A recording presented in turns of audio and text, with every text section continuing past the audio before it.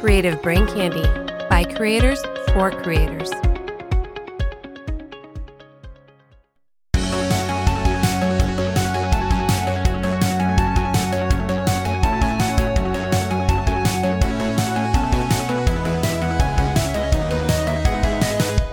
Hello, ladies and gentlemen, and welcome to the VGL podcast. I am your host today, Andrew, here with the Meryl to my Solid Snake, John, and to the Felicia Hardy to my Spider-Man, Kevin. How are you both doing today? I was really hoping I was going to be Otacon. They have a love interest, right? Sure, they can. It depends on what ending you get. I'm doing great. How about yourself, John and Andrew? I'm doing okay. I was just thinking, though, that Meryl is maybe like the fourth hottest chick in Metal Gear, though. But the first hottest to the only game that I have played of Metal Gear. And that brings us to today's episode, ranking the hottest chicks in Metal Gear Solid series. Starting at number 4, John. I was about to say, I'm the fourth hottest person on this podcast. Well, who's hotter? You two, and then an unknown entity of sorts, I guess. I have no idea. I meant Metal Gear Solid, damn it. Not in this podcast. I don't need to be ranked. Naomi's up there, for sure. Yeah. I'm going to go ahead and throw in the boss, because she's fucking awesome. Mm-hmm. John likes women of power. And then Liquid. I do. And then Liquid Snake. Yep, You definitely. gotta like that liquid from the snake. No, I'll throw in Mei Ling. Ooh. It's fair. Right on. Well, thank you, gentlemen, for joining me today, because this is a very special and different episode, because today we are here for notes but not news. We are to talk games, drink brews, and give reviews. Today, ladies and gentlemen, we are talking about Tunic. We are giving our collective experiences and review. So, spoiler, if you have not played the game Tunic yet, know that we have all three tried it, played it, beat it, maybe. And here's our review. But spoiler! Before we get into that, guys, what you drinking?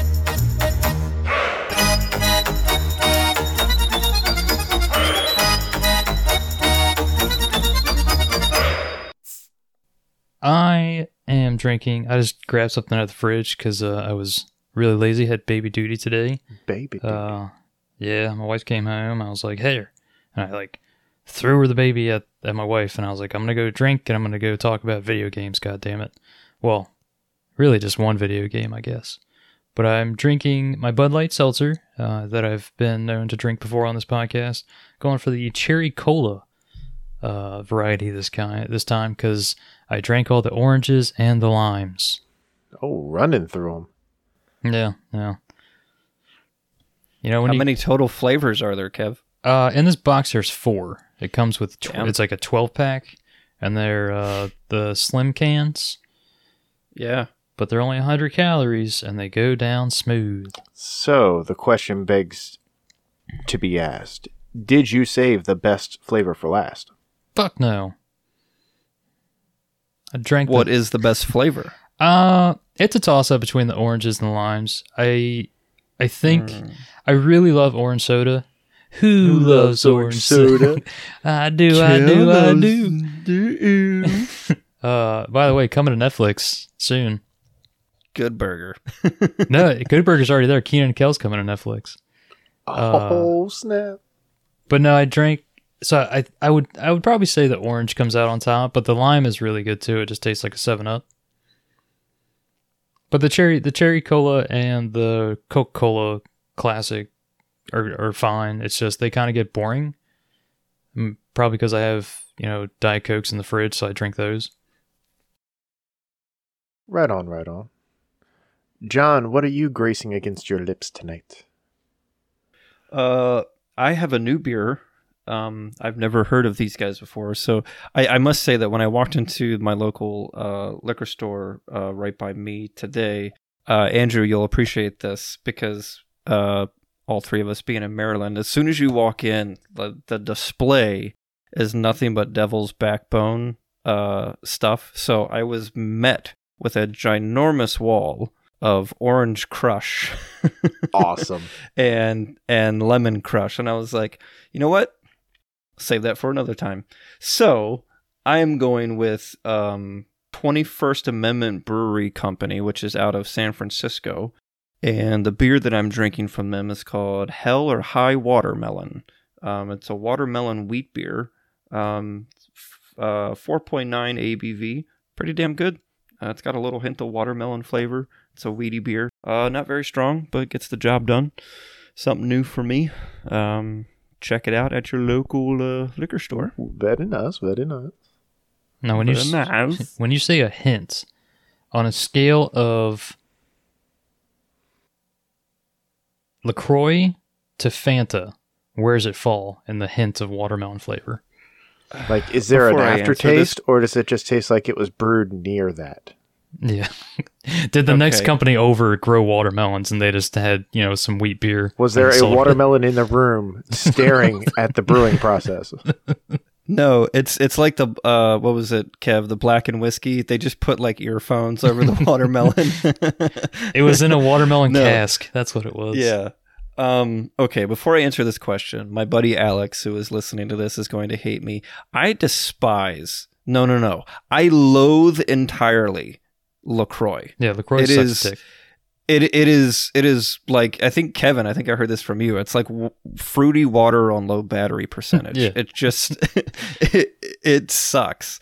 So the hint of watermelon is about one step above LaCroix in this. Like, it's there, you can kind of smell it, but it's a little bit more in the aftertaste. You better watch your words, because Kevin may have another 5,000 channel points for Chuck Eternal saved up. John drinking LaCroix.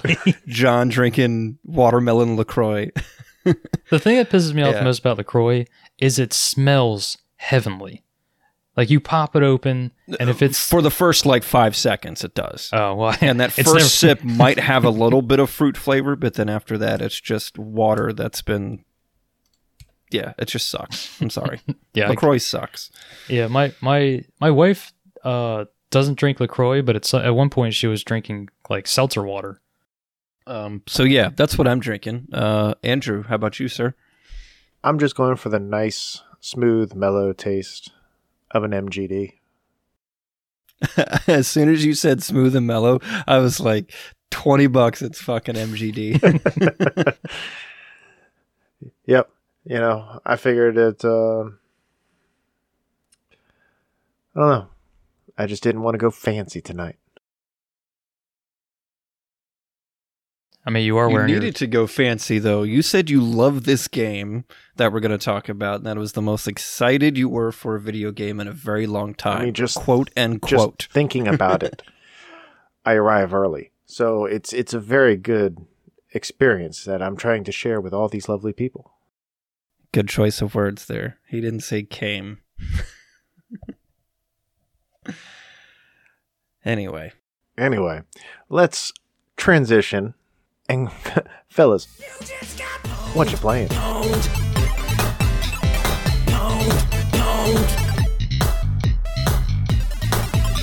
You just got... So last Kevin started it off. So John, enlighten us. What have you been playing recently? Oh, man. Well, see, now that I'm done the semester of school, and I've had a little bit more free time, I've been like a squirrel on meth. Like, I'm just like, I need to do something. And so I've been playing a absolute plethora of games, finishing none of them because it's me. Where do I even start? I was playing more Trek to Yomi today. Really good game. I talked about that on the last episode, the 1-year anniversary episode. Really cool, fun game. Black and white, Japanese, samurai side-scrolling game. Really, really well done. Really enjoying that game. I'm in chapter 4. Really enjoying it. I also was playing a little bit more Gears. I'm in chapter... in the middle of chapter 2 right now. really digging that game too. I'm starting to get more of the cover-based stuff a little bit more down. It was a huge transition for me with that game. And I've kind of gotten over the fact that everything's a bullet sponge. Like, it takes 50,000 hits to kill something in this damn game. But overall, enjoying it. And then I was playing... so at the time of this recording, I think it was the day that Obi-Wan series dropped, they had a trailer for the next Jedi Fallen Order game, which is called Jedi Survivor. With my boy Cal Kestis. And so when that dropped, I got a huge anticipation for that. So I popped in Jedi Fallen Order the other day. That platinum in that game still eludes me, so I'd like to get that done eventually in the next 3 years before the next game comes out. So it's okay. Maybe they'll be delayed, and you can have more time. Oh yeah, for sure. So that's where I'm at, Mr. Kevy. How about you, sir? I've been playing a couple things. Since it is me, I did beat a few things as well. Yes. Last time I was talking about how I started up Plague Tale Innocence. Beat that. Got all the achievements for that. Really cool game. Zero replayability. At least for me, the most I did was reselect chapters and collect all the collectibles that I missed, which wasn't a lot. There were a few that I kicked myself in the rear for missing because they were super easy, and somehow I had like searched all over the area and just didn't search that one area. I love the story. I'm excited to see where the sequel picks up. I actually watched the trailer as soon as I beat the game, just to see what they kind of changed. It seems like she gets a crossbow this time, which is really cool because the whole game you just had a sling through rocks, which you could upgrade. You know, I love my upgrades. But there was one upgrade on there that I found extremely, extremely pointless. Almost two of them. There was one upgrade where you could upgrade your tools anywhere instead of having to find a little workbench. And then the next upgrade to that was, hey, you no longer need tools to upgrade, because usually when you upgrade, you would need a certain amount of items that you collect while you're going through, and you would also need one toolkit for every time you upgrade. So I was like, well, I'm going to gung-ho for that. And they give you so many toolkits that one seemed pointless. And then before you got that one, the only time they gave you a tool was like next to the workbench. So it was almost pointless to being able to upgrade anytime you want, unless there was something you were aiming for and you didn't want to do it directly at that workbench. It just seemed kind of pointless to me, though, because since I was searching for all the collectibles, I had so much stuff that I was getting over. Like, there was some stuff I couldn't pick up, so I was crafting stuff to make more room. And then I would get to the workbench and I was like, well, I don't have a tool. Oh, there's a tool. Let me go ahead and upgrade this. So that was the one downside to that. But visually, the game is very impressive. I was actually talking about John about this on like a solo conversation. Was that game came out in like 2019, I think, which is 3 years ago. But it already seems like it's outdated graphically. I mean, which is kind of amazing because you look at some stuff and it took years to get past that visual threshold, but it seems like already we're getting to the point with how fast things are evolving that you look at it and you're like, yeah, I can see how this was made for quote unquote last gen. But John, I'm really excited because when I was talking to you about it, you said, man, I got to go finish it, especially with how short it was. It was only, even with all my exploring, I think I might have put 15, maybe. If you don't explore at all, you could probably beat that game in less than 10. Right on. Yeah, that was one of the games I was playing right before this, like in January before the school semester started, and one that definitely got put on hold. But I want to get back to it because I put about a good 2.5, 3 hours into that game and was thoroughly enjoying it at the time that I was playing it. So yeah, I want to hop back in. Definitely want to hear your thoughts on that. And then my game that I've been playing in bed was Luigi's Mansion on the 3DS. And on the 3DS, it gives you challenges. So I guess to get some longevity to the game, because the game is relatively short, you could probably beat the game in first playthrough. You could probably beat it in like 7-8 hours. After that, you can probably run through it in about 4, and it just gets faster and faster every time you do it. So I had to beat the game. I think I beat it like 6 times on my 3DS, and I finally got my last challenge. So I fired up the sequel, which was Luigi's Mansion Dark Moon, which I've had forever and didn't play it too much because they went towards a mission aspect where you select a mission and then you go to this house and then you finish the mission and then he brings you back and then you have to select the next mission. That kind of drew me out a little bit, but from what I've been reading, the farther along you get, the missions get a little longer, so maybe that would seem a little bit less of a hindrance. And fired up Monkey Islands, because I think I talked about that on last episode where I needed another game where I could just, play it with one hand while I'm feeding my daughter or trying to rock her to go to sleep or something during the day. So that was that. Haven't gotten too far into that, but I do really love the remake they did. I do go back to the old graphics from time to time just for nostalgia, because I remember Andrew playing it on Sega CD, I believe it was. So it's really cool to go back and see the 8-bit graphics of the age. So that's what I've been playing. Andrew, what about yourself, man? Beat anything this week? I did. Oh, but, hell yeah. So I'm still waiting for update 2.7 of Genshin Impact, because that's currently delayed. I did play a little bit of Warzone, some with John as well. We were able to get... Yeah, I think I got a couple of Rebirth wins. That was about it. I played more Moonlighter and beat it. Nice. It was a fun little story that wrapped up with it. It does have like a New Game Plus where your stuff does carry over and you can work towards more expensive items, stronger equipment and everything like that. But the way that it was almost set up led me to believe that you could almost do it as many number of times of a New Game Plus afterwards. So that would be interesting, but it started to get repetitive and I lost interest with my ADD. So I started up Cris Tales, which it's a fun little RPG that has aspects of time magic. And it's got interesting art to it that's that kind of could pull somebody away.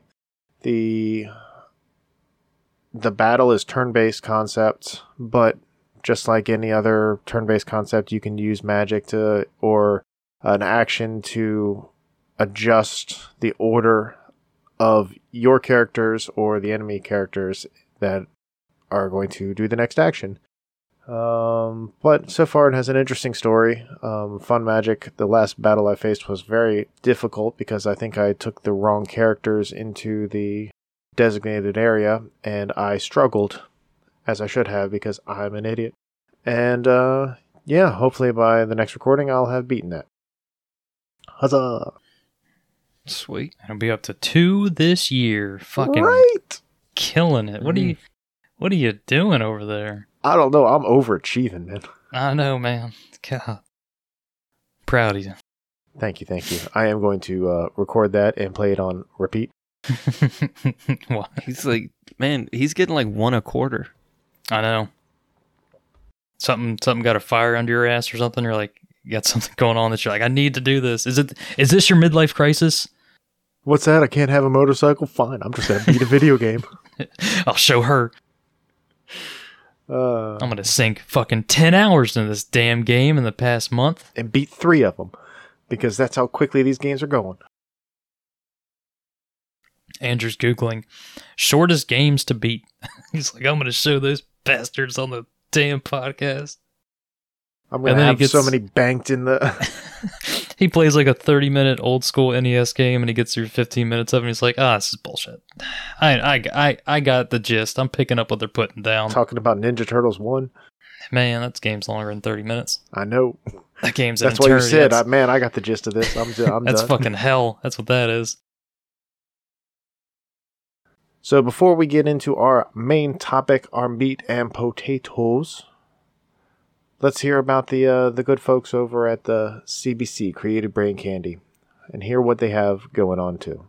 Psst, excuse us. We've been trying to reach you about your life's traumatic experiences. No, don't hit fast forward. We come in peace. I'm Jamie. And I'm Steph, and we're the hosts of the Stay Wild Trauma Child podcast. We are two best friends who are openly sharing their healing journeys while navigating sudden loss, parenthood, relationships, mental health, and so much more. So grab your favorite drink, get cozy, and join us every other Tuesday night for some hard truths, a whole lot of laughs, and maybe even a little bit of healing. We will shut up now and let you get back to your show. Stay wild, future trauma child. If you have not played Tunic, which is the topic of today's episode, then be prepared for spoilers. If you feel like if you feel like that you do not want to hear spoilers at this time, bookmark this episode and return momentarily once you have played it and beaten it, so that you can also share your thoughts in and let us know how similar our experiences were to yours, and if you have anything different that you want to add, you can always add us on Twitter or Instagram at VGL_podcast. Nice plug. Ooh, thank you. That's what she said. So in case you haven't actually looked up the game Tunic yet, Tunic it can be compared to a Dark Souls meets Zelda game that has an isometric camera for the action RPG gameplay style. Yeah. The camera's kind of over you. You have a button where you can actually switch your camera view by like 10 degrees, which is actually like how you aim in combat, but it's also how you can look into the world and see if there might be a treasure in a certain corner or behind a waterfall or something too. So it's pretty unique and fun way to use the camera in this game. I've found myself, I don't know if you gentlemen did, but I found myself walking a lot of the time with the aim button held down just to see like different points of views of if there was a hidden ledge or a chest or something like that. So how about you guys? I didn't do that, but I can see the helpfulness of it. And agreed. For anyone who doesn't know what isometric means, like me, the best way to describe it, since this is a gaming podcast, I'll use old school games. I can talk about Landstalker, which 2 people have played, and they're both sitting in this podcast room. But a more well-known one to describe the camera would be Super Mario RPG, where instead of the camera being north, south, east, and west, they just shift it 45 degrees, so it's facing like northeast. So it's pretty interesting camera view. I mean, Hades is kind of like that too. Like it's a isometric camera kind of view. I know I've talked a lot about it on this show already. Andrew, did you use John's cheat code to use the aim button to zoom the camera out? I don't think that I did. I might not have even known that I could zoom out. Oh, no, I take it back. I knew I could zoom in, like, really close. But He's doing the exact opposite. I was doing the exact opposite accidentally. But I find myself a lot of times I will push the boundaries of the maps. And if there's a spot that I can, like, walk around this and that, I will try to see if I can find that hidden area, hidden spot. And a couple of times I did. That was actually kind of cool. Whether it was a hidden stairwell behind a tree, whether it was a hidden path behind a waterfall. There was a lot of fun, like little hidden areas that I pushed the boundaries of the gameplay to actually like see what perimeters I can move around, because that's the way I do it instead of a camera. Which there are times whenever I do have a camera that can rotate 360 around me, I get myself dizzy and nauseous because I'm an idiot and I just play with the camera. And that ruins my gameplay experience, so I try not to mess with the camera as often anymore. Guys, what difficulty did you start this game off at? Like, did you try it with the hardest difficulty because you want to be challenged? Do you want to, figure out the struggles and everything right off the bat? Or did you play for more of the gameplay and the story and go on an easier or normal route? I want you to guess. You probably did hard. Mm-hmm. I did normal. I did normal as well because reasons. I did do hard. I did the hardest difficulty. As per usual. I love a challenge. I don't know how much harder it was though. I didn't go through and replay it on normal. I'm assuming what changes is probably health. I would think probably the and damage received. Yeah, damage dealt and damage received. Yeah. So just needed to duck and dive a little bit more.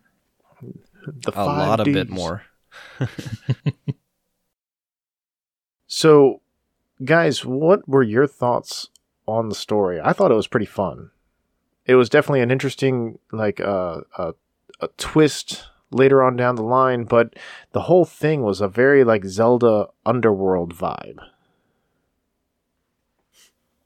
Did either of you get, the strong Zelda Underworld vibes? I don't know what Zelda Underworld is. Did you ever play this, the Super Nintendo Zelda? The original OG Zelda? The Super Nintendo, No. The Link to the Past. No, I've only ever played the original Zelda game. Not a problem. So, Me am not a good gamer. You are. Like I said, we just don't have the same shared experiences, but that's what we're going to work on. So for me, it did give strong Zelda vibes because you start out with nothing, you wander around, you find your first weapon, you wander around, you find a shield, and you basically travel through the story as you did in Zelda. But later on down the lines, there's a betrayal, there's a plot twist, and you basically get sent, you're sent to the underworld. You lose all of your upgrades and everything like that, and you have to work your way back. And that's what it kind of gave me, the Zelda Underworld vibes. No, I can definitely see that. Didn't lose everything in Link to the Past like you did in Tunic, but the game was ramped up in difficulty tenfold in the Dark World and Link to the Past, and I kind of felt like that kind of did the same thing here. And as you progressed in the Dark World, you got stronger and it got easier, just like in this game when you got sent to, I don't know, I guess I would call it Purgatory. It started off pretty hard, and then as you progressed, you got some of your shit back, and the game got easier again. The story in this is interesting because there is no audio dialogue, no lines of communication between your character and any NPC or anything like that in the world. Everything that you find out is literally written down and things that you are reading. Yeah, it's all in a game booklet, which is absolutely phenomenally done. So the fact that there is no dialogue in this game, nothing audio. There's audio cues and clues through music and things like that, but there is no hey, you should go to the East Forest and ring this bell, and then when you're done, you need to go to the West Forest and ring that bell, which opens the secret. There's nothing that gives you a clue audio-wise, in dialogue form. It's all things that you're reading, which is pretty interesting. But the overall story is kind of neat because you have this this hero of this land. I don't know if there was actual name for it or not, but she's trapped in this crystal, and every so few years or whatever, like a warrior comes to try and go through all these trials to release her. And if you can't, you become the next person that's enslaved, and if you can release her, then happy ending, I guess. It's actually kind of a dark story once you piece everything together in the manual. Oh, absolutely. It's very well done. Anyway, well, because you start out just like how you said, you're figuring things out. There's no actual like audio direction. You literally plop down on the map, and you're basically, the only thing you can do is move ahead and try to find out where you are restricted to go, how you can go further, and there's no real like guidelines. It's like it's all self-discovery, and it's all like a survival. So however far ahead you move or act is all up to you and the discoveries that you want to try to make. I don't know about you guys, but I can imagine you guys are both music dudes. What were your guys' thoughts on this music? I loved that each new area had different music. Like I loved the area called the Ruin Atoll, because the music was like a beachy. It kind of gave me like Besaid Village in Final Fantasy X vibes, like a little bit. The music was freaking outstanding in this game. I absolutely loved it.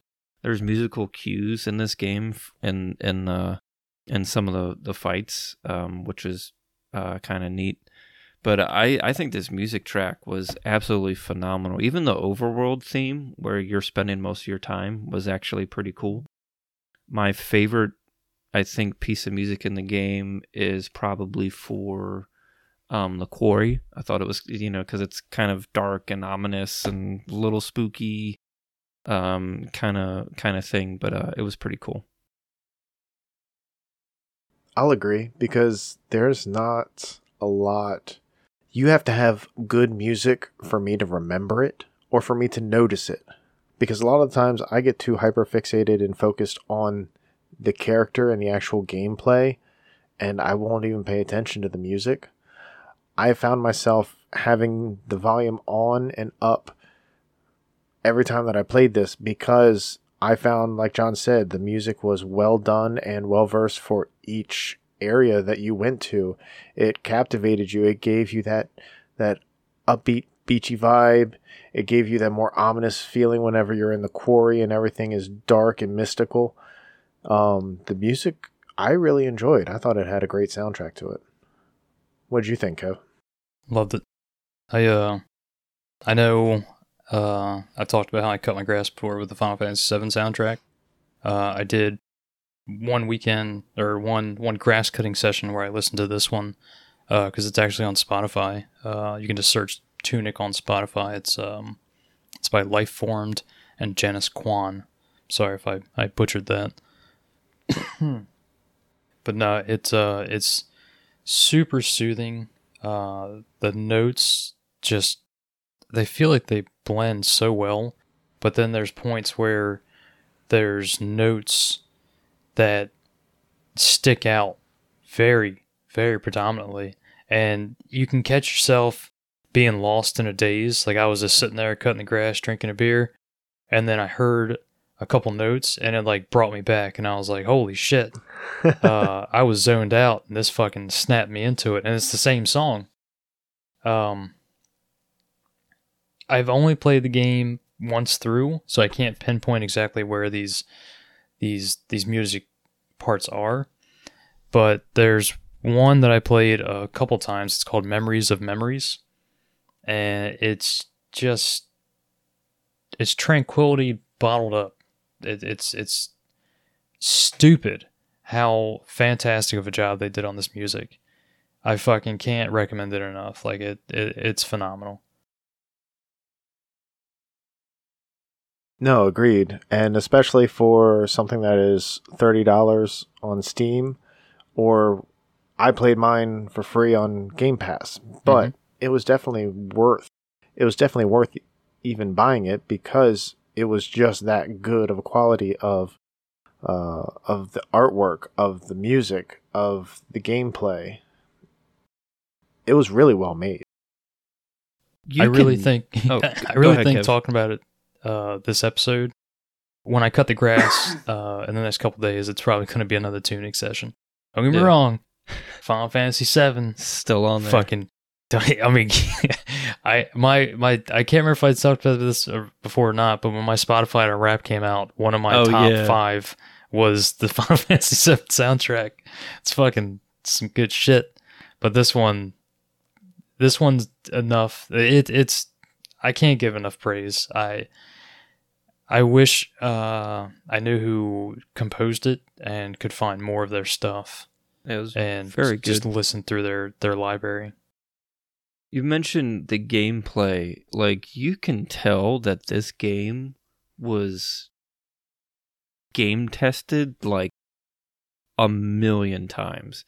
There is nothing wrong in this game. It is unbreakable as far as I'm concerned. Like, they play tested the shit out of this game. Like, it is very well put together. And it's like a team of like 9 people. One dude did most of the work, but he had like, a guy do some character stuff as far as designing characters, some designing levels. He had someone else do some music and stuff. But it's like 9 people made this game, and it's absolutely insane. But holy shit, was this game play tested to just not break down. Like, I was playing this on my PC. Andrew, I think you were too? Or I was on Xbox. Or you're on Xbox. Okay. Like, my computer just ran this game like a champ, or I should say it ran like a champ on my computer. Like, I had no issues with this game at all. No frame rate drop, like nothing. Like, this game was just absolutely perfect as far as gameplay goes. And like, really the only thing that I will say bad about gameplay, actually it's kind of 2 things. They're kind of go hand in hand. I think the combat overall in this game, for me personally, this is just one asshole's opinion, combat in this game is a little lackluster. Like, you get a sword with a 3-hit combo for like the first hour, and then you get more stuff later on, and they help with more stuff to do in combat by giving you all these cool magic items, which are fun to use, but they're all linked to a single magic like power thing. And I found that out way late in the game, like halfway through the game, that all my magic items were linked. Like, you get this cool fire dagger, or not, you get an ice dagger, I'm sorry. You get a fire wand, some other cool stuff, and you get all of these charges or all these uses for them. And I realized in one fight, it was the fight on top of the library. You're facing the librarian. He's on this tiny little platform, and you get this thing called the magic orb, which is like a grappling hook. You can pull the guy towards you. And then my move was pull him toward me, freeze him with my wand, and then I was just going to town with him on my sword. And I realized as soon as I pulled him towards me, I lost one of my charges on my ice dagger. I was like, damn, I went from 5 to 4. What happened? And then, at some point in the fight, he starts circling around you because he can levitate. He's floating around you off this platform, and I'm trying to hit him with my fire wand. And I'm like, wait, I went from 25 to 20 to 15. Where's all my magic going? And then I was like, oh, shit. My magic has been depleted. It's all one big magic pool, which was kind of annoying. And at that point, you can do one of 2 things. You can eat these blueberries that are found in the world where you can replenish your magic, or you have an ability card. You have all of these little ability things you find, and eventually you can stack up to 5 of them, and this one will change your health potions into magic potions, so you can keep your magic up. Which I did later on in another fight that we'll talk about a little later probably. But yeah, I didn't like the fact that all my magic was tied to one fucking pool. I would have liked it to have been separated somehow. See, I kind of did like it. It felt like a Zelda game to me, or it felt like an actual role-playing game where everything that you do magically, you have to use your mana or your magic power for. And I noticed, just like you, when you use the orb to go grapple something, it's almost like the hook shot in Zelda. Yeah. Where if you were to grapple onto something, it'll pull you towards that stationary object. And that was free of mana cost. But if you were to do it on an actual enemy, your number of attempts that you can do that is on the side of your orb, they start to deplete, which starts to drain the magical power of that character ability. I didn't mind the MP, kind of like Andrew, for the same reasons. Also, the fact, like Johnny brought up, there's lots of items you could use to either heal yourself, bring back your MP, actually use them as weapons. There are plenty of bomb items. The one thing that I always give praise for, and I don't ever dock a game for this because I don't expect companies to do this, but I told Andrew about this, I believe, in a phone call while he was playing the game. But the creators went on a YouTube video where that's called Devs React to a Speedrun. And they watch a speedrun of the game. And I watched it after I beat the game because I didn't want any spoilers while I was playing it. And the thought, they broke down all the stuff they were doing. They're like, yeah, we knew we could do that. We actually discussed this deeply. Like, should the ice magic cost more? When you use the ice magic with the fire magic, should that cost just as much as the ice magic? Should this bombs do this amount of damage? We know that we can cheese this fight. Should we move the death spot so you can't do it? They thought of all this stuff, and they still, like, all this stuff went into actually creating the game. And I love that. Like I said, I'll never dock a company for not giving a shit about a speedrunning, but when they do, I have to give praise to it, because they know who's going to be playing these games over and over again. Yeah. And it's going to be the speedrunners. And that's what you originally said to me, is you said, hey, if you notice, you'll come across a second sword. Yeah. Yeah. Don't feel weird about it if you pick it up, because you already have a sword. They set it there specifically for speedrunners to be able to pick up later on down the line. Yeah, there's a sword that you probably, in a normal playthrough, you'll probably find, I don't know, 6 hours into the game. And when I first got it, I was like, oh, fuck yeah, I can dual wield swords. And then I didn't have it. I had the sword and the shield. So I looked it up, and I couldn't find a really good answer. Just other than that, they were like, yeah, it's a second sword. And then watching the video, they're like, yeah, we knew that they would break the game, and they would just either use the stick or not have a weapon until this point. So they put it there so they would actually have a sword location to the west. Dude, I'm sitting here with my mouth agape, like, I didn't know that there was a second sword. I just knew the one that you get at that first... in the East Forest? The hero's grave, or whatever they call them. Yeah. Yeah, I believe the second sword is on the west side of the game. It's when you're trying to get to the bell, but underneath of one of the overpasses, there's one of those secret doors. And if you were to do the code in front of that and then enter inside, you'll receive a second sword. Wow. Or first sword, depending on if you're a speedrunner. And that goes to the point of, you're saying, like, they set it up, they tested it out so much that they're going to make it so that you can't break it. Another thing that I love about the gameplay is they nudge you so well into where to go, but not enough where it feels like hand-holding. There's still puzzles to be solved. Yeah. But they're not like, figure it out. They're just like, okay, we drop you on this map. We have no clues. They give you enough clues where when you figure it out, you go, I'm a fucking genius. You know what I mean? Like, this, I deserved figuring out how to do this, or I feel so good about myself figuring out all these puzzles and where to go next. Because, like John said, there's literally no way to decipher this language unless you go online. Someone did figure out how to do it, and it all breaks down to English, because they're all, I wouldn't say hieroglyphs, it's just its own language. They're all lines and a couple bubbles. Yeah, it's a lot of lines and bubbles, but everything's like stacked in like doubles, essentially.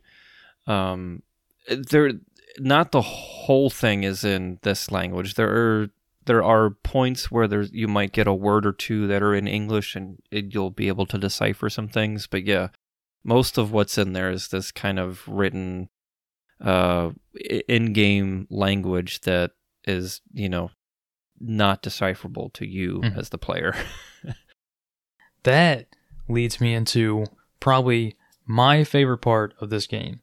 I know I praised the shit out of the music, talked about how great the gameplay was, but the way they nudged you and the way to go was the old school style NES instruction booklet. Yeah. I love this thing. Hands down. I think that's what addicted me the most to this game, was the instruction booklet, crazy enough. How did you guys feel about it? I love the fact that there's coffee stains on like 4 pages. Like, it is on so purpose. Nuanced. Yeah, on purpose. Yeah, some of them are where the stains are on a page directly leads to how you solve certain puzzles. It's interesting because every page is not what it seems. Every page serves multiple purposes. What you think is just a map of this main overworld actually holds secrets and clues within. Where's this certain puzzle at? Where's this part of this bigger puzzle called the Golden Path, which we'll get to in a little bit. Like, every page serves multiple purposes, and it's so just, oh my god, it's phenomenal. The art within is absolutely great. I absolutely love the instruction booklet. And when I finally got the last one, I don't know about you guys, but the last page that I got was the cover and then page 1, because that's the thing at the end of the Golden Path. I was like, hell yeah, dude. Did it. It was really well done. What are your thoughts on it, Andrew? I absolutely loved it. Like Kevin said, it looks like an old NES booklet, but the fact that you actually find pages all throughout, that had a feeling of accomplishment as well. That as I'm moving around and exploring the map and finding this hidden area or that hidden spot, as well as picking up the items from this chest, I'm finding pages of this instruction booklet. And there's a sense of accomplishment that goes with that, but also mystery, because you don't find the pages in order from 1 to 50. No, you don't. Find them randomly. You'll find like page 13 and 14 first. Yeah. And then maybe, 23 and 24 next. And each of them, as you receive them, have their own individual information on there, but also, like John said, they have secrets within the secrets. And secrets within the secrets within the secrets. And every time that you pick up a new piece of the booklet, you study it, you analyze it, you try to figure out what it means. But the problem is you don't have the full puzzle yet. Yeah. So you don't know what the big picture is, and you don't know how it's going to be coming across. And it's just, it was exciting. It was exhilarating, wanting to fulfill this booklet, but also to figure out the mysteries within it. And it goes back to the playtesting aspect, because when you find pages, they almost always directly have something to help you kind of in the moment that you find them. There's something there that goes, hey, this next... I mean, I say that, but then I'm thinking of the one where I got the one that said the frog domain map, and I was like, I don't even know where the hell the frog domain is. I haven't been to this world yet, but there are... when you get certain pages, they help you sometimes within the moment, and it's very, very rewarding and makes it easier game experience. You might be quote unquote stuck in an area, but then you're like, oh shit, this page I just got 10 minutes ago I think might have a map or some way to help me through this thing. Or there was so much information on the page that I overlooked this little section that is actually not regularly part of that, but looks like somebody drew on it. Yeah. But they even do kind of like, I guess like the example that's coming to my brain right now is like they even kind of do a little bit of The Witcher 3, where it's like they might split a page or two. It's like if 15 and 16 are supposed to open up together, they might just give you page 15. And there's vital information on page 16 that you don't have until later on in the game. And so the reason why I bring that up with Witcher 3 is so many times in Witcher 3, in that game, you'll start a quest and you might have a quarter or a third of the information. And you got to make a decision on, hey, do I kill this guy or do I kill this guy? And you don't know the consequences of your actions until the end of the quest. Like that game, Witcher 3, forces you to make decisions about things and people without having the full, slate of information, if you will. So I thought it's very well done. I am going to backpedal a little bit. I know we are the biggest nerds, and yeah, we might have lost everyone by going, holy fuck, they're jizzing over an instruction booklet. Like Andrew was saying, the instruction booklet is very, very important to this game because it teaches you how to do things. And this kind of goes back towards gameplay. You can do all the stuff the game teaches you from the very jump. Yeah, that's true. But you don't know you can. You don't know that you can do it. You don't know that you can sit and pray at these statues or these black obelisk things. And there was times where I remember telling Angel this on the phone because I was trying to help him. I was trying to guide him through some of these puzzles whenever he got stuck on the ones that I had done. And I remember telling him, I was like, there was points in this game where if I opened up a treasure chest and it wasn't an instruction booklet page, I was disappointed. I was like, fuck, more money? Give me a page, man. I'm dying over here. I need to know how to, summon a fairy or something. And I didn't need another bomb? Yeah. No, the instruction booklet is so important to this game, at least for the first playthrough. And the amount of detail that went into it, it is legitimately like you would open up an old school instruction booklet, which we talked about before with like Final Fantasy VII had a really good one. It gave you like ages and birth dates and stuff like the heights. This game does such a good job of that. And like you guys were saying, it's almost like someone owned this instruction booklet because at the very end of the page, like there used to be in old school stuff, there was a note section. Yeah, there's handwritten notes and stuff. And you could see that this was done by a pen. Like it was with a ballpoint pen that when you started writing, some of the ink wouldn't come out.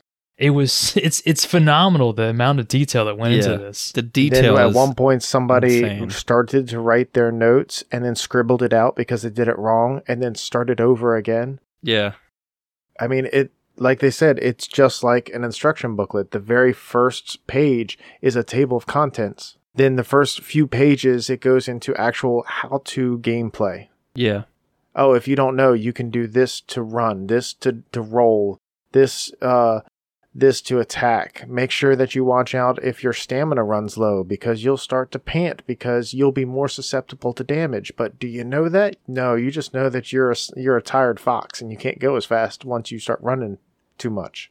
But that's another thing that they don't give you all the information right away.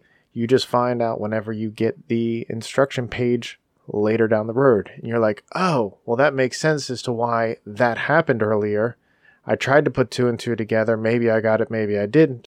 But this actually helps to solidify that. Yeah. It's very well done. I guess, do we have anything else to say about the instruction booklet? We've talked about that a lot. We could probably refer to it for the future stuff, but I mean, the booklet itself, that's the thing we've talked the most about right now. It is a very important part. Very important part. Because I wanted to talk, because I brought it up earlier, of just about the combat and the weapons. One of the things that you find out, spoiler, at pretty much the very end of this game, is you can combine two of your weapons. And that became my favorite weapon to use. You can actually combine your fire wand and your ice dagger to make like a range shot with your it's like an ice shot that'll freeze an enemy on spot, but you can do it from range. And I was like, damn it, game, why didn't I have this when I freaking needed it going through Quarry and the harder monsters there? Like, come on, because they knew man. that you couldn't do mana control and that you would run out of mana too quickly. Pretty much, yeah, because I would have just abused that. But yeah, I liked using the fire wand just because I liked, especially for certain enemies like the fairies, which are these little floating like thick orbs that will shoot stuff at you from a distance, and they have basically a propensity to like come really close to you on a platform, and then when you go in to swat them with your sword, they back away. So I was like, cool, I'm just shoot you with my fire wand. So the fire wand, I think, was probably the weapon I used the most. How about you guys? I think I used the magic orb the most, to be honest with you. I love that thing. Not only for getting around places, but actually just for pulling enemies closer to me, because I was like, look, man, I'm too badass at this point. I'm not walking over to you. You're going to come over here like I'm Scorpion in Mortal Kombat, and then you're going to die. Here. You know? By far, my favorite weapon. Andrew? Yeah. Mine wasn't a weapon itself, but more of an upgrade. I loved the halo that you get, that instead of rolling to dodge, you like teleported. Yeah, you ahead. teleport. Yeah. Oh man, I abused the hell out of that thing. I felt like I was just zipping all around. But it's you feel like Sonic in the Flash, but it's tied to your stamina, so it's got a limit to how many you can do in a row, but it's still fun. But I hated. Well, I can't say I hated. I found zero use for the hourglass. I mean, I didn't use it at all. It was just a slow down time mechanic, but man, does it put a drain on all of your magic power. Like, it is. I never used it, honestly.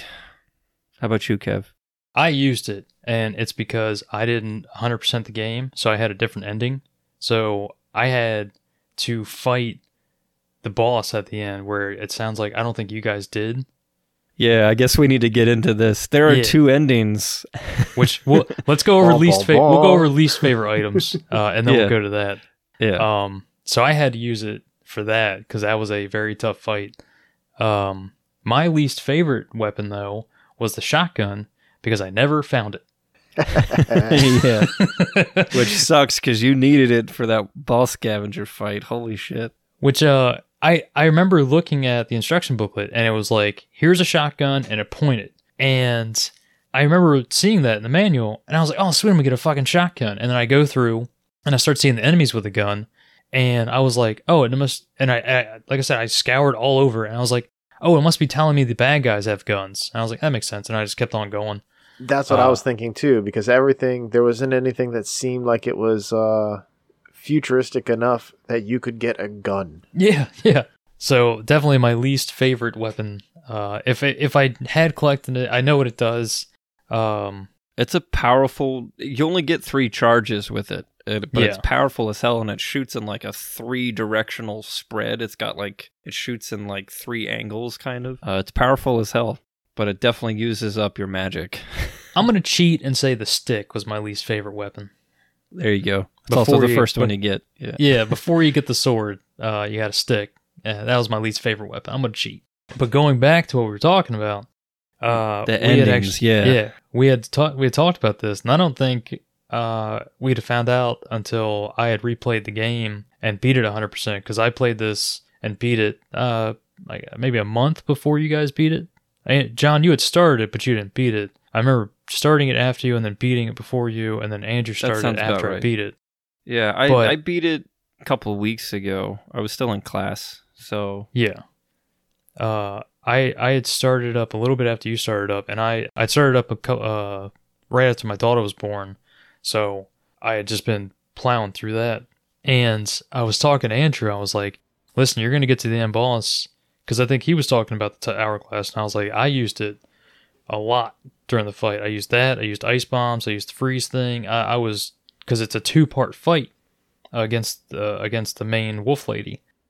And she's tough. You can cheese her. Yeah, you can cheese her a little bit. But I died 5 or 6 times, and then I would I remember between those deaths, I'm like, all right, well, I'm going to go try and... Because I couldn't find... what was at the top of the mountain? I'm sorry, what was at the quarry where the shotgun was? What was the totem you unlocked for that? Was it... I think it was HP?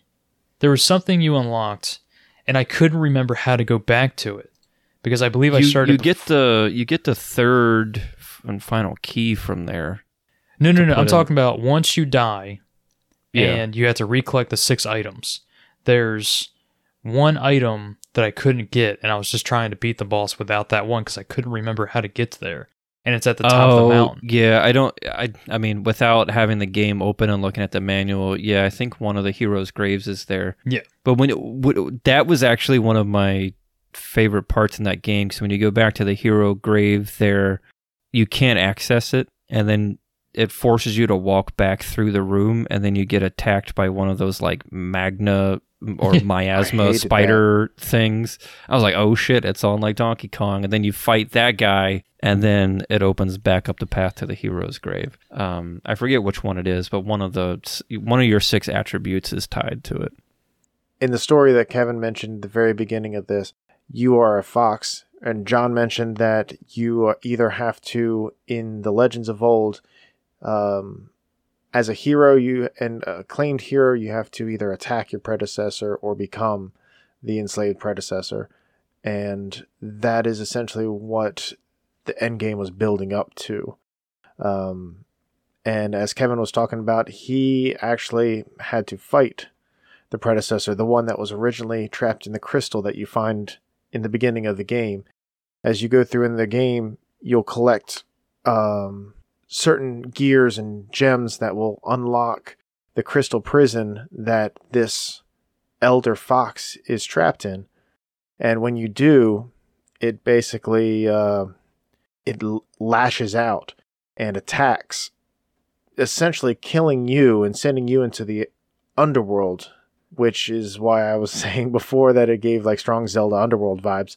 But for you to be able to come back to attack your predecessor, you have to go to different monuments of hero tombs to be able to reclaim the attributes that you had gathered before being sent to the underworld, so that then you can go and face the predecessor.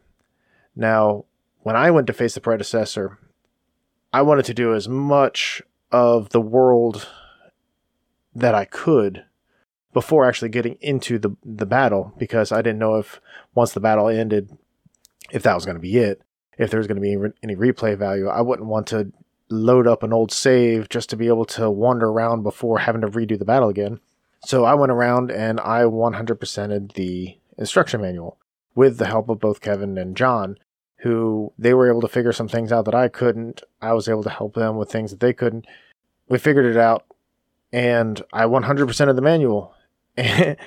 and one of the spots of the manual, it says, if you complete this, maybe you can show it to somebody and it'll be of some interest. Yeah, and the manual, so that's one of those things, going back to what I was saying about the pages, where sometimes, if you open a book, you might get the left side of the page and not the right. So the left side of the page was like, take your rightful place. And so it's like, oh shit, I got to go fight the heir, is what it's called, or what she's called, your fox mommy.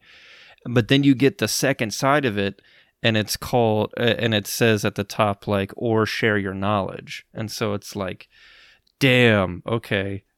So I did the same thing as Andrew did. I 100%ed the booklet. Go back to fight Fox Mommy, and then Andrew, what happens?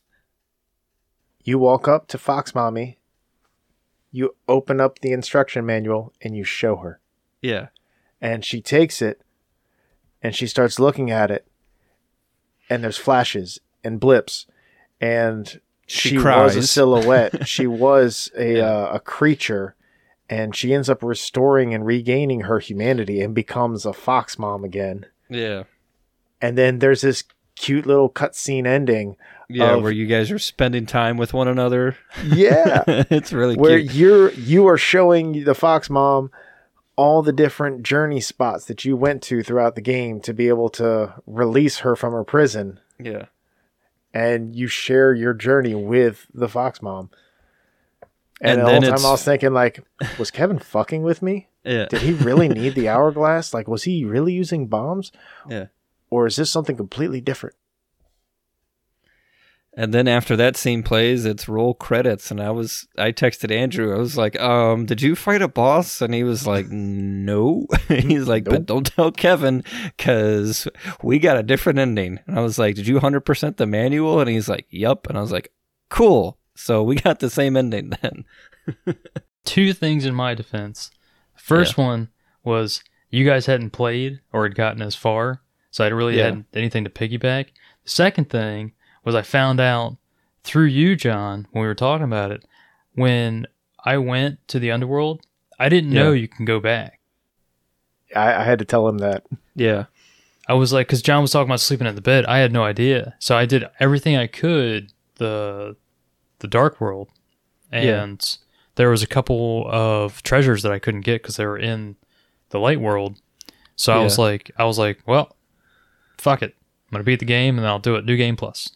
So what Kevin's talking about is they're on one of the pages, I don't remember the number.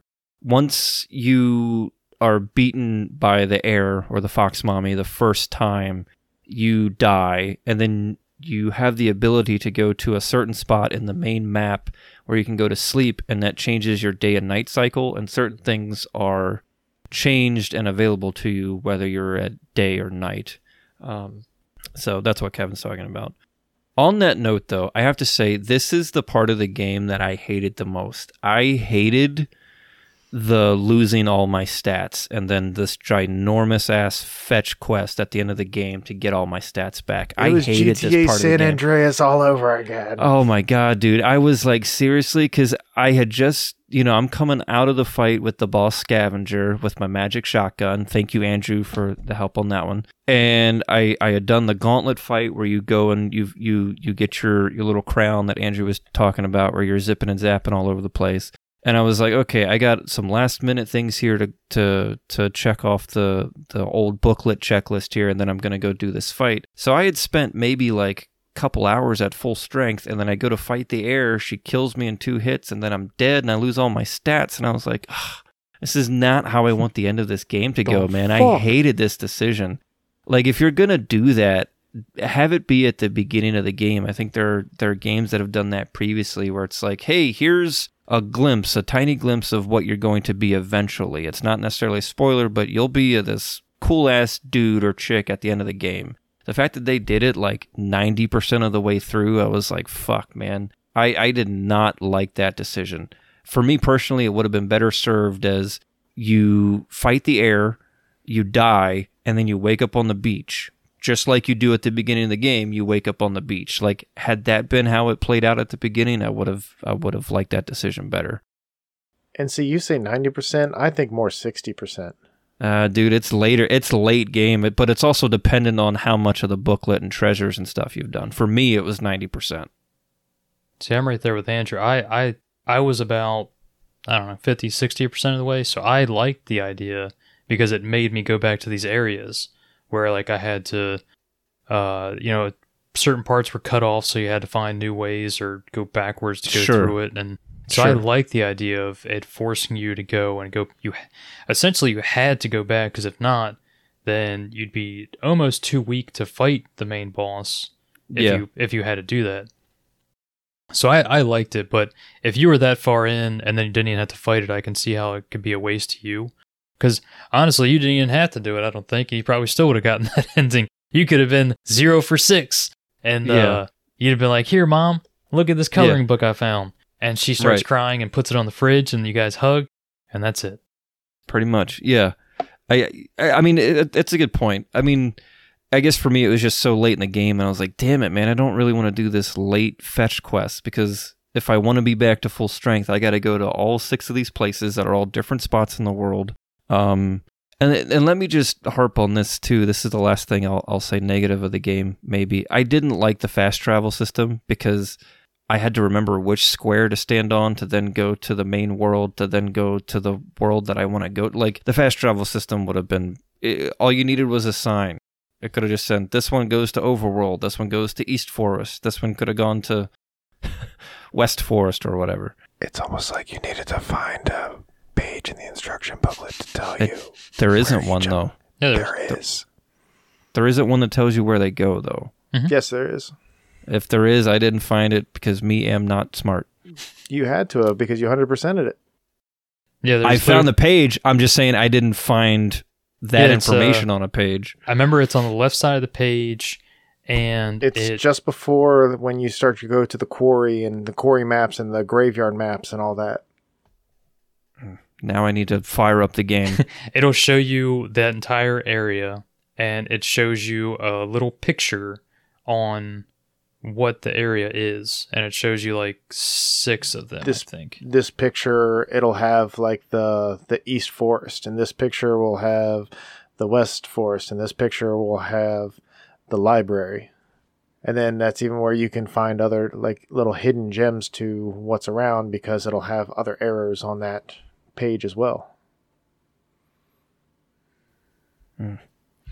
I mean, I trust you guys. But I just, that goes I didn't right back find to it. Yeah. there's so many hidden things inside of the instruction manual because there's so much information you can get overwhelmed and overlook.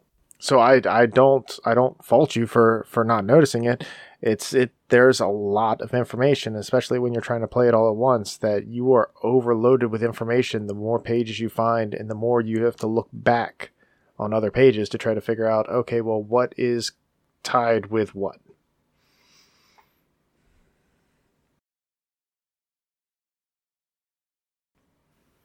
I'm trying to find this damn page. It's in the back. It's towards the back. I want to say in like the 40s.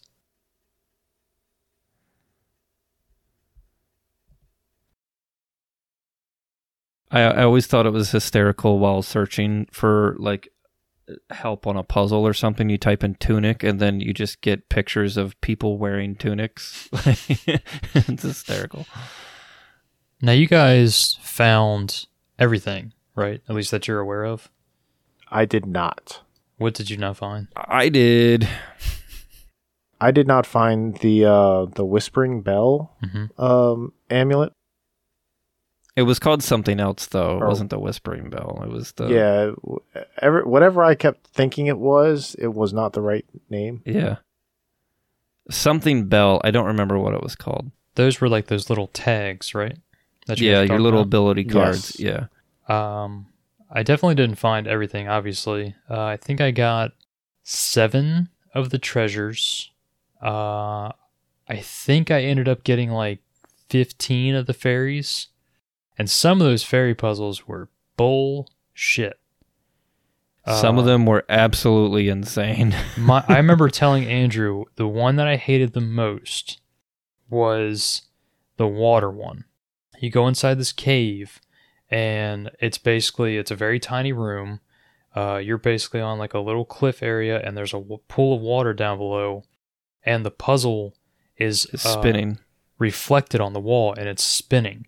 Yeah, I And hated that one. It's spinning so fast, and I'm sitting there trying to write it down, and my arrows never lined up properly.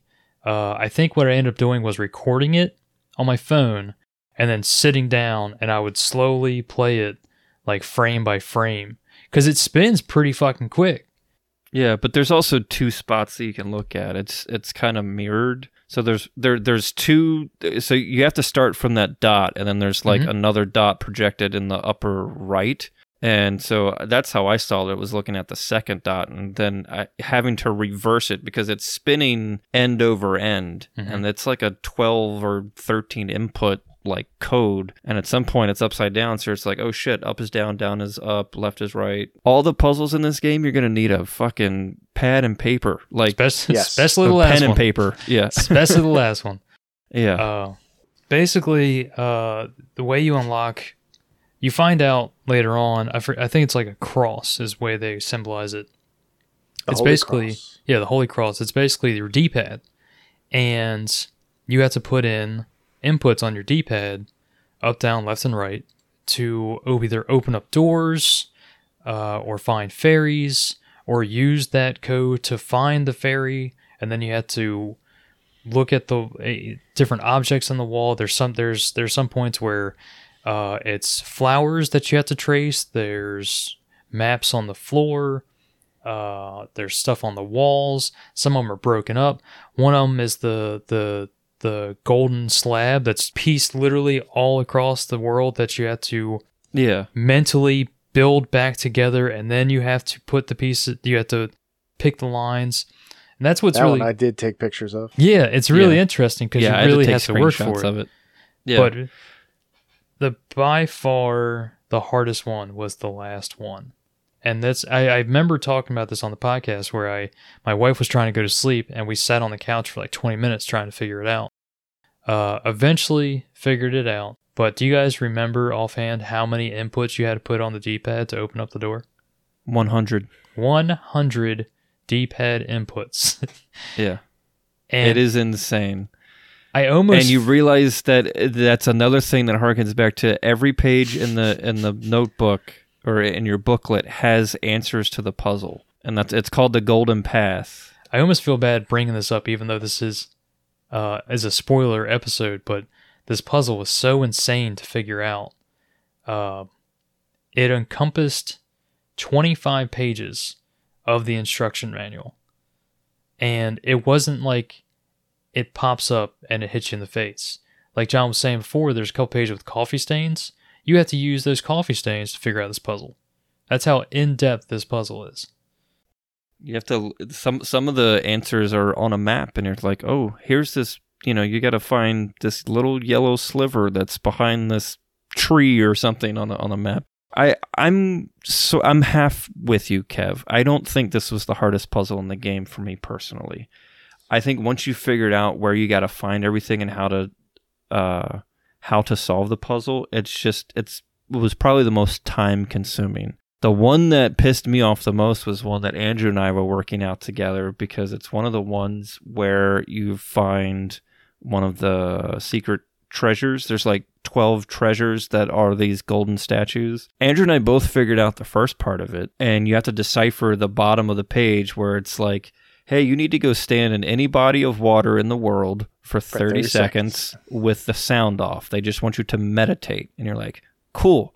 You can figure that out by the in-game graphic, like at the bottom of the booklet page. Oh, I didn't do mine with the sound off. I just stood there in the water like...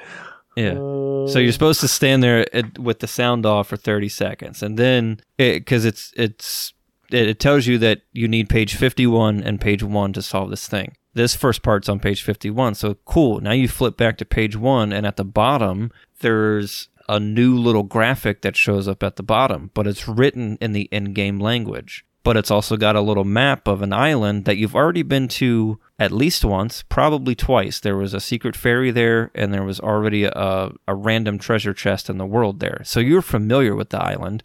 It's also part of the inputs for the Golden Path. You have to go to this island and put in an input that makes no fucking sense, because you have to decipher the in-game language, and there's no way that I can see, because I took pictures of it, Andrew and I took pictures of it, we were swapping them back and forth. I am not good with code breaking.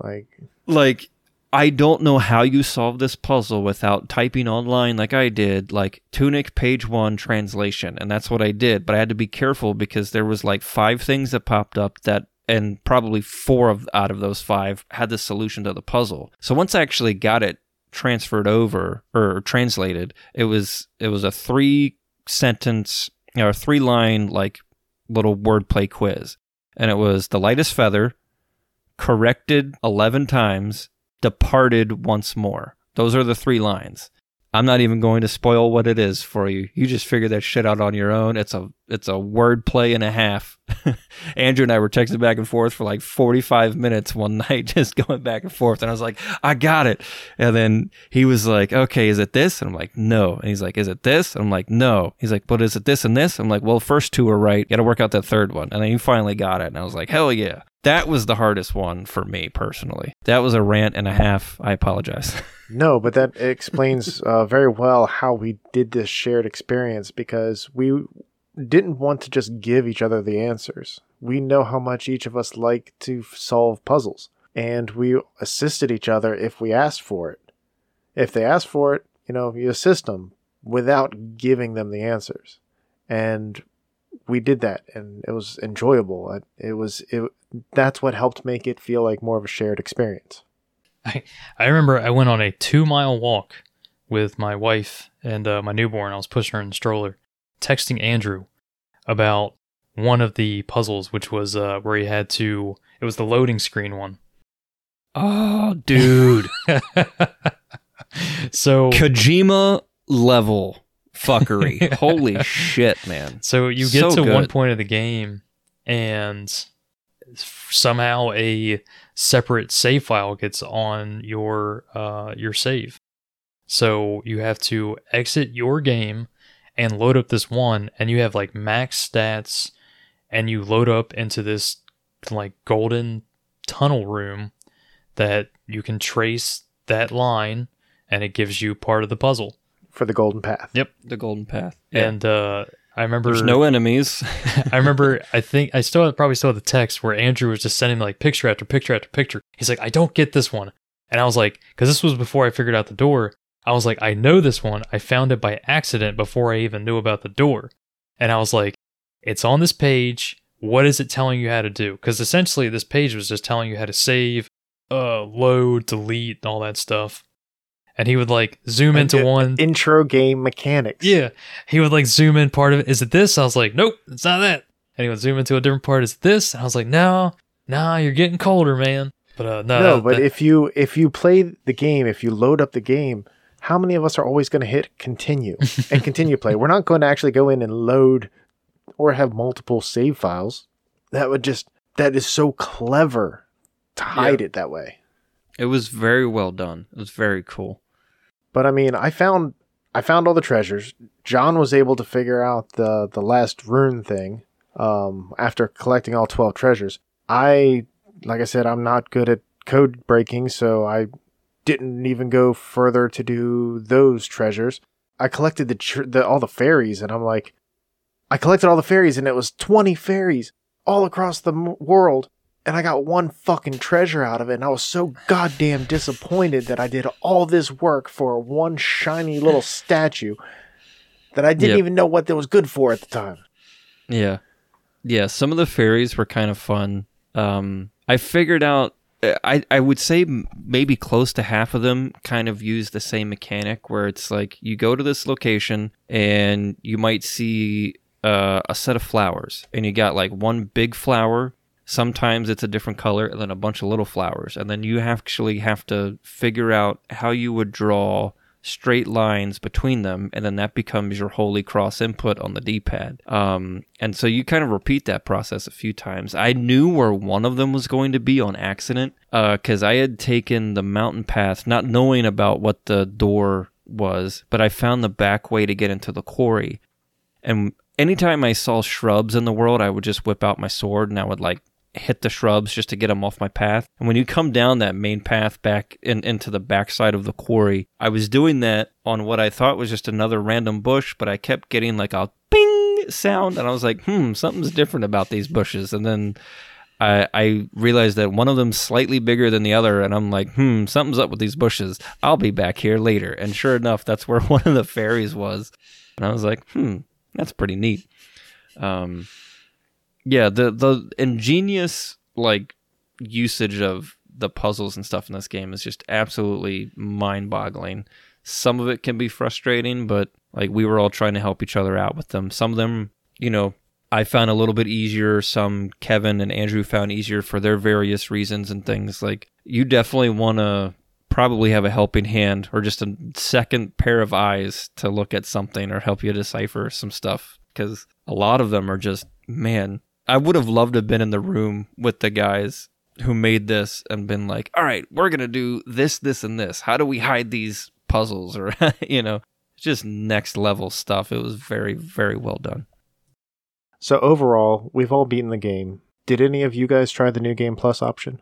I did. There's one trophy that I need to get, but I don't think I can get it in New Game Plus. The trophy is called something to the effect of like brought a gun to a knife fight. How you get that trophy is the first weapon you have to pick up is the gun, which is in the quarry. which is where all the hardest enemies are. So I'm like, I don't even know how to do. I know where I gotta go. I know where it is, but I don't know how I get around everybody. Just freaking dodging and skipping my way through the world, I guess. Bob and weave. Do you want a way to cheese that, John? Sure. If you go to the options menu, you can turn on God mode. Well, sure. I'm saying, like, you can. That's the way people do it. But I mean, I started it, but like, you don't have your little zippy zappy Halo thing. But that's the only thing you don't have. Yeah, you have pretty much. It. You have everything else, and so I don't know. If I hadn't completed the booklet, I would have been more willing to kind of go through an entire New Game Plus. I only played for about an hour or two, and then I was still at school when I was finishing this, so I got swept up in schoolwork and didn't go back. But I don't know if I will, maybe for that one trophy, but we'll see. How about you guys? Same. I played it for probably an hour or two afterwards, and because I had already done the 100% of the booklet, I didn't find a lot of things that drew me in to want me to play again. Because you started out with all of your stats still. You had all of your weapons. You had all of your money, I believe. You only had so many of your like tool items, but you had all of your weapons still. You just had everything basically except for the Halo to let you zip-zap around. And getting used to zip-zapping around, I didn't want to go back to rolling around. And like I said, completed mostly everything, and there wasn't really anything that drew me in to continue playing. I did my toes into it, but because I didn't 100% it.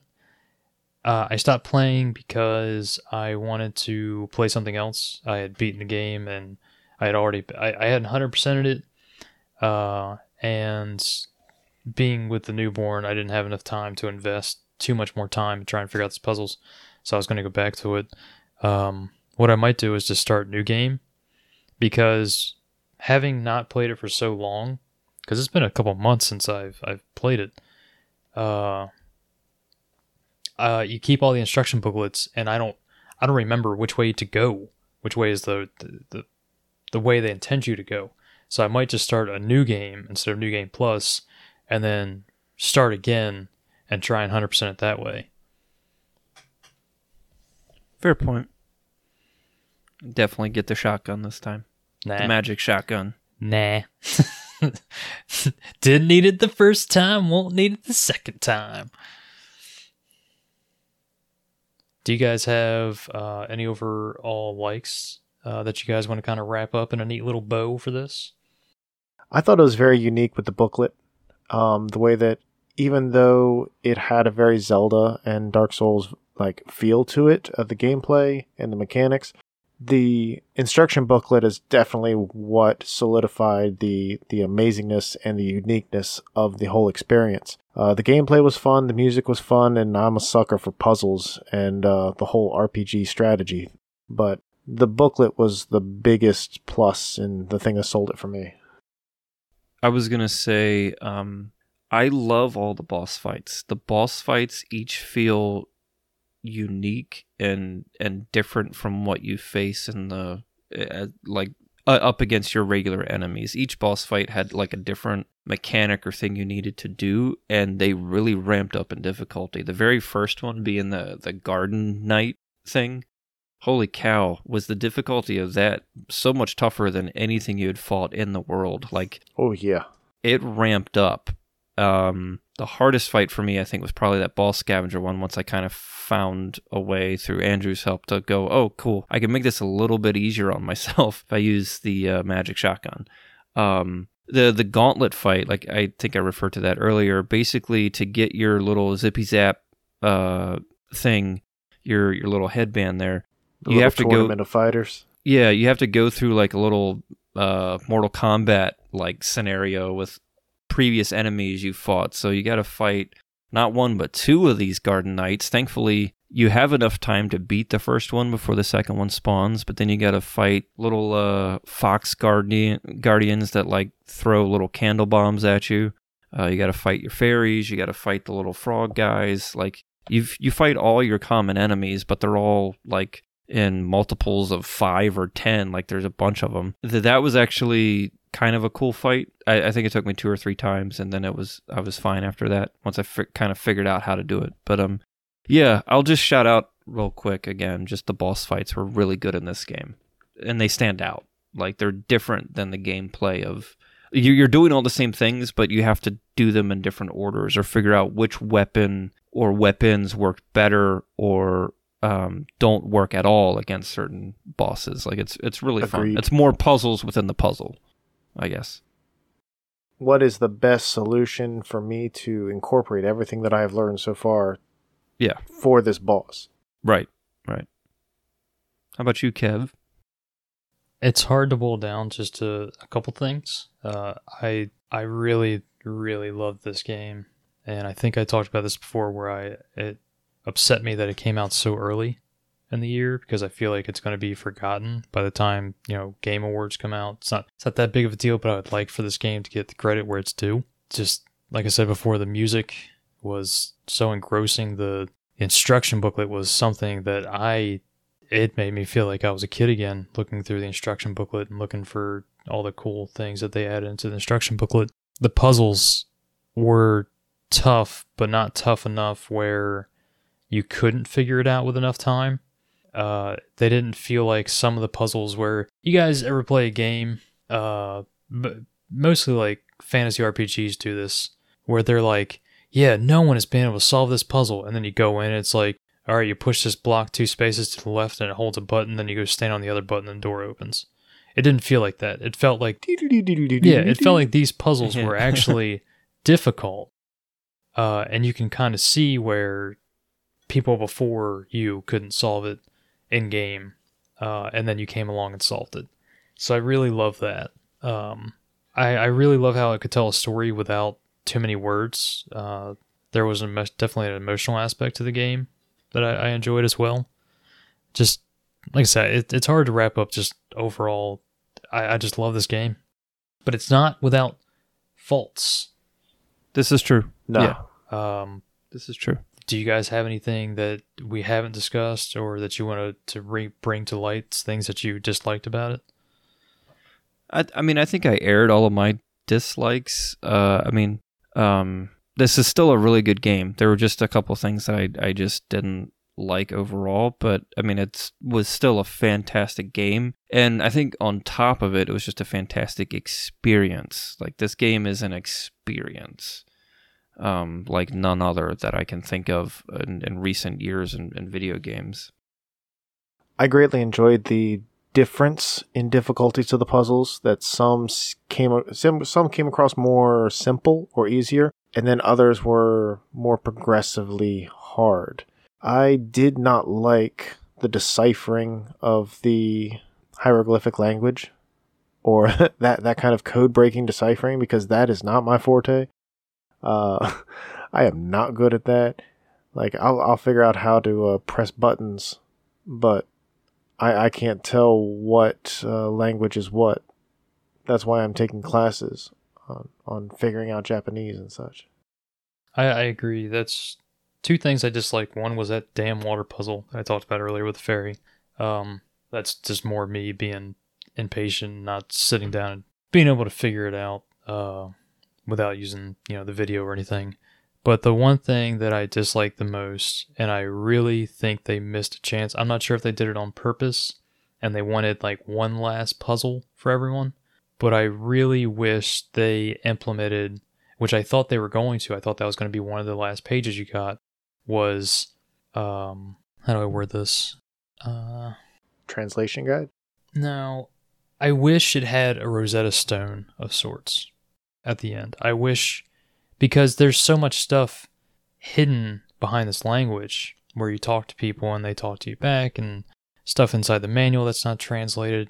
I wish that they gave you something that was like, okay, here's this, piece it together and figure it out. Because I feel like that would have helped with a New Game Plus. Could you imagine? For sure. Could you imagine that being behind the golden door? Like it was the front cover and the back cover had that Rosetta Stone. And you had to go through and piece it together, and you can replay it and talk to everyone that you have talked to before, read all the signs, look at the instruction booklet, and actually figure out what these people are saying to you. That's the one thing that I really wish they had added, and disappointed that they didn't. I'll agree to that because I was stupid whenever I first started going through it, and because there were some parts of certain pages that were already translated and the rest was not, I was thinking that as I was progressing, I was earning more translations and more of the previous parts of the book were being translated from the language into English, only to find out that no, it's just essentials that I'm given the entire time. So I would definitely agree to that. That would have been a very fun aspect and definitely encourage the New Game Plus even more. I think overall it's a really great game, and it's definitely worth your time if you own Game Pass. Like, no reason not to download it. It's a weekend game. You can finish it in like 8 to 10 hours if you want. Obviously, everyone knows, but this being a review episode, and we're not going to give numbers because it's I don't think it's a very good system of numbering, but I feel like we could each go down the line and say, would you recommend this game or would you not recommend this game? Well, I already gave my answer. Recommend. Thumbs up, recommend. Recommend here as well. We got our first ever review episode with a first ever triple recommend. Go out there and fox it up. You could probably listen to What Does the Fox Say, and you would probably understand that more than the language in this game. Yeah. Probably should listen to the Little Hendrix too. That might help. Foxy.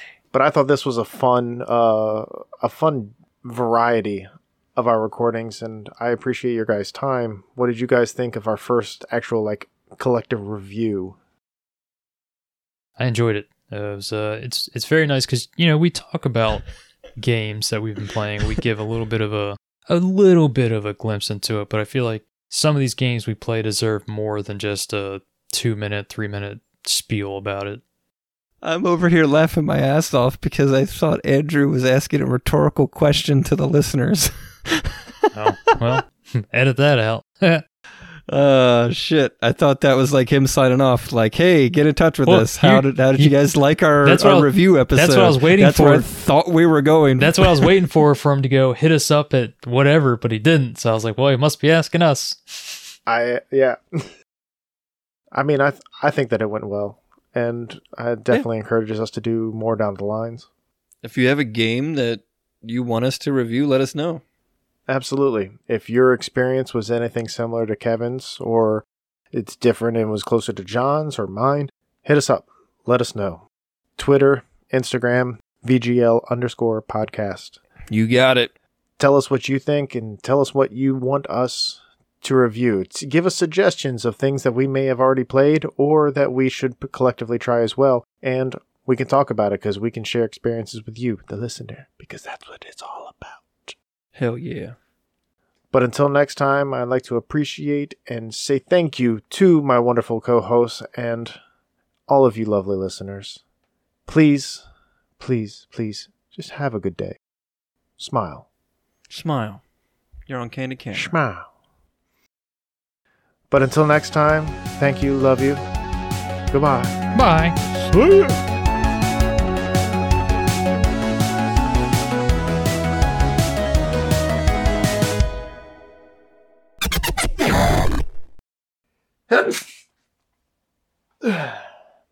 Bless Sorry. you. Thank you.